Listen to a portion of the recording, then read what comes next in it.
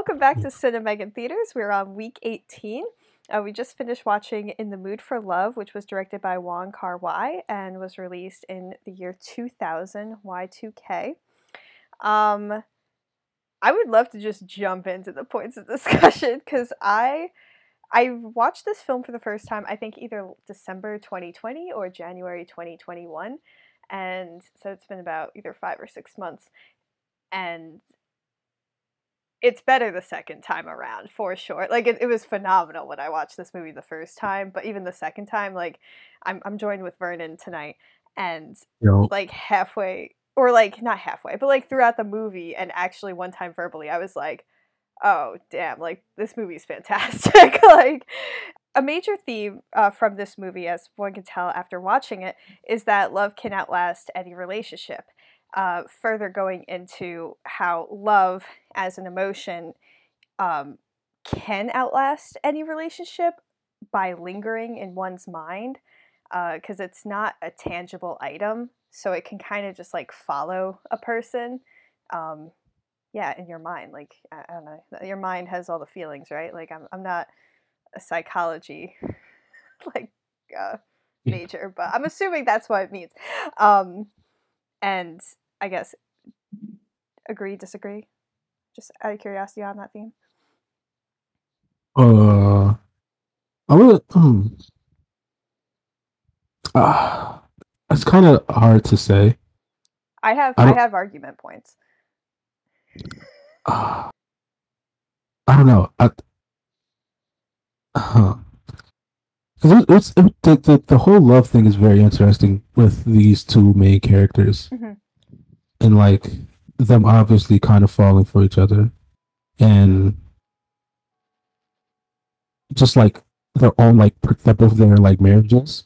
Hmm. And I don't know. It's I think, I think, like you said, the second watch would be helpful. This is my first time seeing this Wong Kar-wai movie, and I don't. It was just so interesting seeing like how submissive they both were Hmm. with their relationships. Even like them discovering or like them knowing that their partners were cheating, and then them kind of just like not necessarily okay with it, but just like being kind of somewhat okay with it. Yeah, kind of like like I guess that's the way it is. Like, yeah. They kind of just not like kept really, but going. yeah, like Yeah. they were more faithful to like societal norms than Yeah, and their how own respect. Like, how they were afraid to be seen with each other at the hmm, thought of them cheating or the thought of them having something together when like their partners are literally fucking each other. Like, yeah, yeah, I don't know. That was it's such an interesting movie, yeah. and I think they did a good job of displaying them as kind of polite, submissive people. With the first scene of them both trying to get them both renting the place. Like throughout, they're both saying, "Oh, thank you, thank you, thank you," and so much. And I don't, it's just a very interesting movie. That's a good point. I didn't even need. Yeah, yeah. So with my idea about how, or the idea, I'm not going to claim total ownership over this idea, but with the idea that like the feeling of love can outlast like any relationship, you know, we're talking romantic in this movie. Um, I think Wong Kar Wai does a good job of visually showing that. I wrote down how he uses repetitive visuals, the slow motion shots, or even like if you want to argue, actually they're not sequences, they're shots, yeah. Um, and the reoccurring haunting leitmotif, which is a leitmotif, is just like a reoccurring musical score with like the same few notes or whatever, which that definitely reappeared, and even he brought in like Nat King Cole singing a few songs as well. And also, yeah, I even wrote down, Vernon, the characters themselves. um, and yeah, how they kind of deal with this like feeling for them. I don't know if like I kind of agree with you where it's like I don't know if it's necessarily like love for their spouses or just like um like the need to kind of like seem to be in love still with their spouses, like Mhm. from the outside world. Um, yeah, because even once they find out that, um, once Mrs. Chan and Mr. Chow find out that each of their spouses are cheating on them with one another, they play pretend with their failed relationships. I think like the dinner Yeah. scene where, you know, she's like, "Oh, order for me. I don't know what your wife likes," and then she orders for him, and you know she ends up hating her meal because it's too spicy, but they both wanted to like yeah, play pretend with like a seemingly like perfect, or not perfect, but maybe more normal relationship, because yeah, I would say it's a red flag if you're being cheated on. Just from my personal stance on all this. And I'm assuming that the way, because they're playing pretend, they also have that same idea with infidelity. Um, but they're ignoring it. They're not necessarily trying to like they never like they don't ignore it in the sense where it's like it's not happening, but they just go along with it. Yeah. Um, yeah. And yeah, I'm thinking, okay, so I also wrote down too where, you know, they're playing pretend with the failed relationships, and even as they're playing pretend with their own failed relationships, it even transforms into them playing pretend with their own relationship towards one another. Like they actually um do like a rehearsal of how they're going to break up at the end when he decides he goes off to Singapore, right? Like that, like Hmm. yeah, like they reenact that. They're like, we're gonna go through the steps of how this is gonna be told later on, and it's, I don't know, it's kind of, yeah, like it's painful to like even watch. I can't imagine like actually doing that like for yourself, just reenacting like these hurtful moments, and I think it's because they keep playing pretend with these failed relationships, um, and they're separating what is actually happening versus what they want to happen. It showcases how this feeling of love can transform into the feeling of loneliness because of this idealized fantasy that they both have for their lives, but they don't. And so they end up just by themselves at the end, which is heartbreaking. Because Hmm. even with what they have to, like, you know, Mrs. Chan and Mr. Chow, what they have, you know, romantically for one another, they're not going to act upon it because they're loyal to their cheating spouses, even though their spouses like don't care about them, and it's mentioned multiple times, or like it's, you know, their spouses do not care too much on what their wants or needs are. And yeah, and so that's where just to tie a break to like the lingering, like, and I think when love does transform into loneliness, it kind of like you can forget a lot of good things that come from loving somebody or being in love, which is heartbreaking. Yeah. And I think with that point, I think the movie does a really good job of kind of like, so like I don't know, I'm not sure if this was the point, but I also kind of got that from their failed marriages, Mm-hmm. they kind of were like traumatized to like really kind of go forward with what Mm-hmm. they wanted somewhat. Um, or it could have just been the fact, like you said, like they were just loyal, but it kind of felt so at some points that like they were just like so afraid to like really go forward with what they wanted because what if this happened again? And the scene I really enjoyed was Yeah. the first scene when they're rehearsing her um exposing, or not exposing, but like asking her husband if he was cheating, Mm-hmm. and it kind of just jumps into the scene where it's just like, do you have a mistress. And at first, I thought she was asking him. Like Yeah. I thought she was asking Mr. Chow, and I was like, oh, what the fuck? And she kind of got sad. I was like, oh, and yeah, I don't know. It just, oh, it's such an interesting film. I want to watch it again. I really want to watch it again to like pick up on some of the stuff Yeah. I may have missed on the first watch. Mhm. Yeah, I agree with what you said about how these characters are probably just, yeah, like trauma. You said traumatized, right? You used that word. Mm. Yeah. Like from the past relationships, that it's just gonna like be a, like like they're walking around with a brick wall in front of them. Which, yeah. And even like the end of it, where when they both go back to that apartment, Mm-hmm. and it's like they seem to be like they're it's like it's so close but no dice. Like it can like it's like they're just like one step away from like happiness. Yeah, Like they're both just but they're one not. step They're never behind. gonna act on it.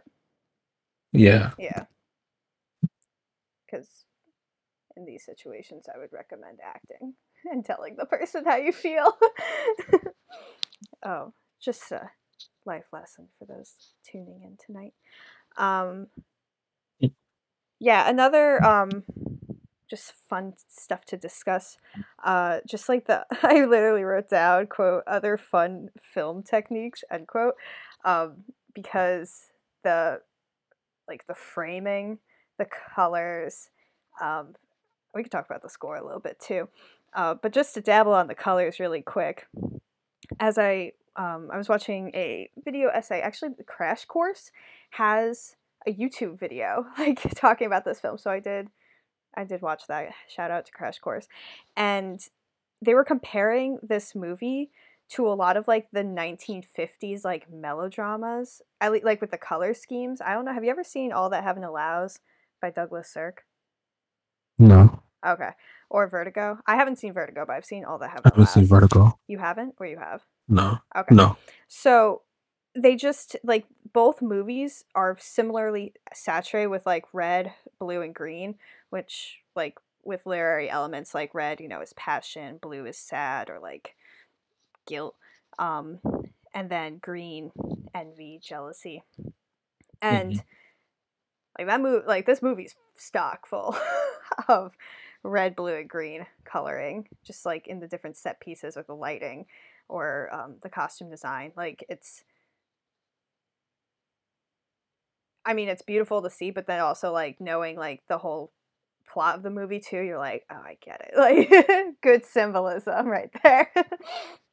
And also, uh, it's been noted too that the camera angles kind of reinforce the fact that us watching the movie is simply that we're like watching a movie or other people. Like I don't know if you noticed throughout the movie, but there were a lot of shots where it was like filmed through something, like filmed through a window, filmed through a doorway, filmed through like I want to say through a mirror, but it's like not a mirror. Like it's not through a mirror. It's just like you see a mirror and then they're off to the side. Like you know the cool shot I'm talking about. Yeah, yeah, that was a really cool shot. Yeah, and so like we're watching them. Also, I'm curious too if like with the mirror shots, I'm like, are we also being reflected back on where it's like, obviously the life lesson here for the major theme is like, you know, about love and like lingering and how that lingering can turn into loneliness. So maybe like don't do this.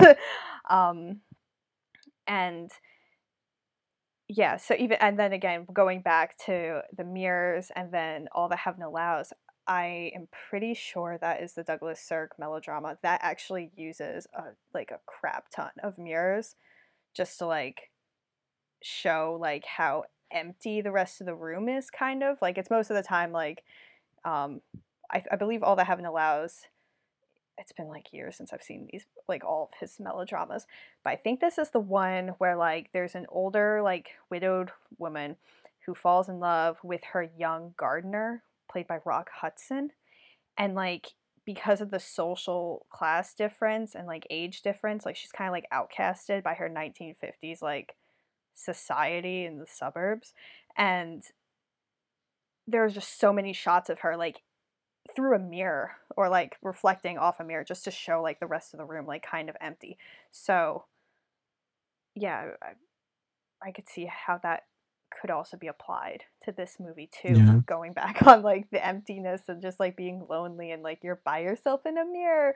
Um, Specifically on the color, I think I've only seen one other Wong Kar-wai movie, mhm. and I think that's something he probably plays with a lot in his other movies. Because the one I've seen is Happy Together, Okay. and not to spoil it, but in that movie it starts off black and white, and then like as the movie like it starts off with a black and white scene, but then as the movie goes throughout, like they're like the color in the movie reflects the tumultuous relation, like the tumultuous and kind of erratic relationship Mhm. played throughout the movie, and that was really cool. I really love Happy Together. It's a really good movie. I'll have to watch that. Yeah, I think that was 96 or 97 before this. And from what I understand from Wong Kar Wai, he kind of like Happy Together was like the medium of like his like his filmography. Like before, it was kind of a lot of happy stuff, Happy Together, and then after Happy Together, it was a lot more like less happy endings, I would say. Yeah. More stuff like this, where it was like it kind of was just like heartbreaking to see these two people who obviously love each other just not work. Yeah. Again after again. Because yeah, there were 3 times where they could have gotten together, but it just didn't happen. Mm-hmm. Um. Yeah. Those are the points that I had written down. Um. I really loved the musical score. The musical score is from another movie earlier on. I forget the title of it. Um, but I don't know. I always like I would get like like watching this like I get excited when like that music starts because I'm like, oh, I gotta like pay attention. Like even signals like pay attention. Like it's gonna be Yeah. slow mo. There's gonna be tension and like it just builds up. And then when it like kind of switches more to like Nat King Cole, yeah, it's like even more sorrowful because I think like I think the song is in Spanish. And I think the song is like a love song, so it's just like the juxtaposition. You're like, oh my god. um, but yeah, any other comments? Uh, I can't think of any. I, I just want to see it again because I think I'll have a lot more to say if I saw this specific movie again. Mm-hmm. Because I Yeah. feel like there's so many little things that you would just pick up on, like that thing I said earlier about the like their politeness, like kind of being displayed very early in the movie, and like their kind of submissive politeness of one of and wanting to like whoever they're talking to, whoever they're dealing with in any situation, like wanting them to like be happy or like appease or whatever, like really just like showcase their both of their personalities. And I feel like there's a lot more that I just wasn't able to like a lot of little things that I just wasn't able to pick up on seeing it like once. Before, Because honestly, when it just kept going, I thought they were gonna like to start a relationship, but then it never happened. yeah, before I forget, how brilliant was it that we never saw their spouses? Great, that was phenomenal. Like you could tell, um, like the wife, like her hair was a little longer, um, than Mrs. Chang, but like, holy crap. But yeah, and then that goes back to like the full camera because it was either like blurry or their face was just cut off or it was just like literally like yeah, brilliant. But yeah, when you had X like maybe 10 minutes or 15 minutes into the movie, and you're like, wait, we haven't seen him yet, right? I was like, nope. We have not seen Mr. Chan, but Mr. Infidelity. mm-hmm. But yeah. Well, I guess that's it for tonight. But thank you for joining me as always, and yeah, I hope you have a splendid rest of the evening and a phenomenal rest of the week. I'll see you later.